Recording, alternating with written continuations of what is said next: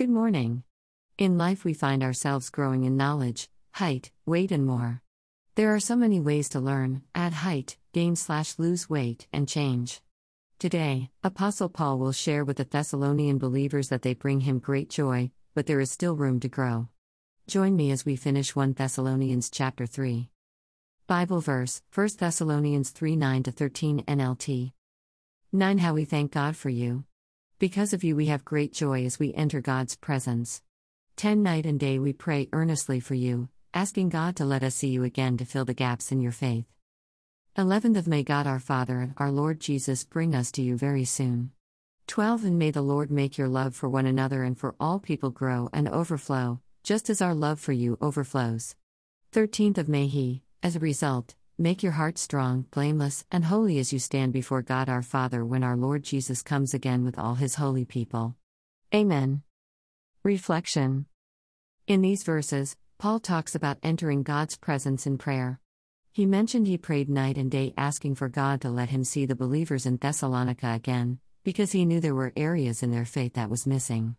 He also prayed for the believers' love for one another, for all people to grow, that God would make their hearts strong, blameless, and holy.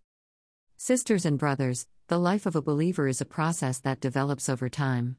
There is no progress if we remain in the same state we were a year ago or for years. We progress by taking steps of faith, by learning from life circumstances that cause us to grow in spiritual maturity, and by allowing the Lord to lead us through those times. Apostle Paul mentioned that there were gaps, v.10, in the believer's faith, and while he was unable to return to them, we will read about those gaps in a couple of chapters. Stay tuned. Sisters and brothers, if we are honest, there may be gaps in our faith as well. We have grown from infants in the faith, but have not fully matured. However, the Lord is still faithful to reveal those gaps and strengthen our faith to maturity. Questions to ponder. Who are you praying for at night and in the day? What gaps do you have in your faith?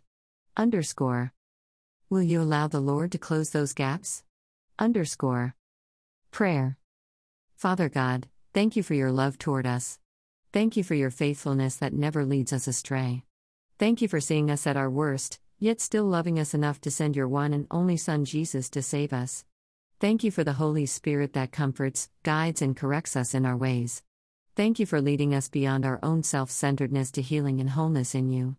Lord, we pray for our sisters and brothers of the faith who are lacking or struggling with their faith today. Lord, they need you. Help them to feel your presence today. Give them wisdom and discernment in their situation and help them to be at peace. In Jesus' name, Amen. Do you have a prayer request? We would love to pray for you. Send your prayer request to prayerrequest@mariawhiteministries.com.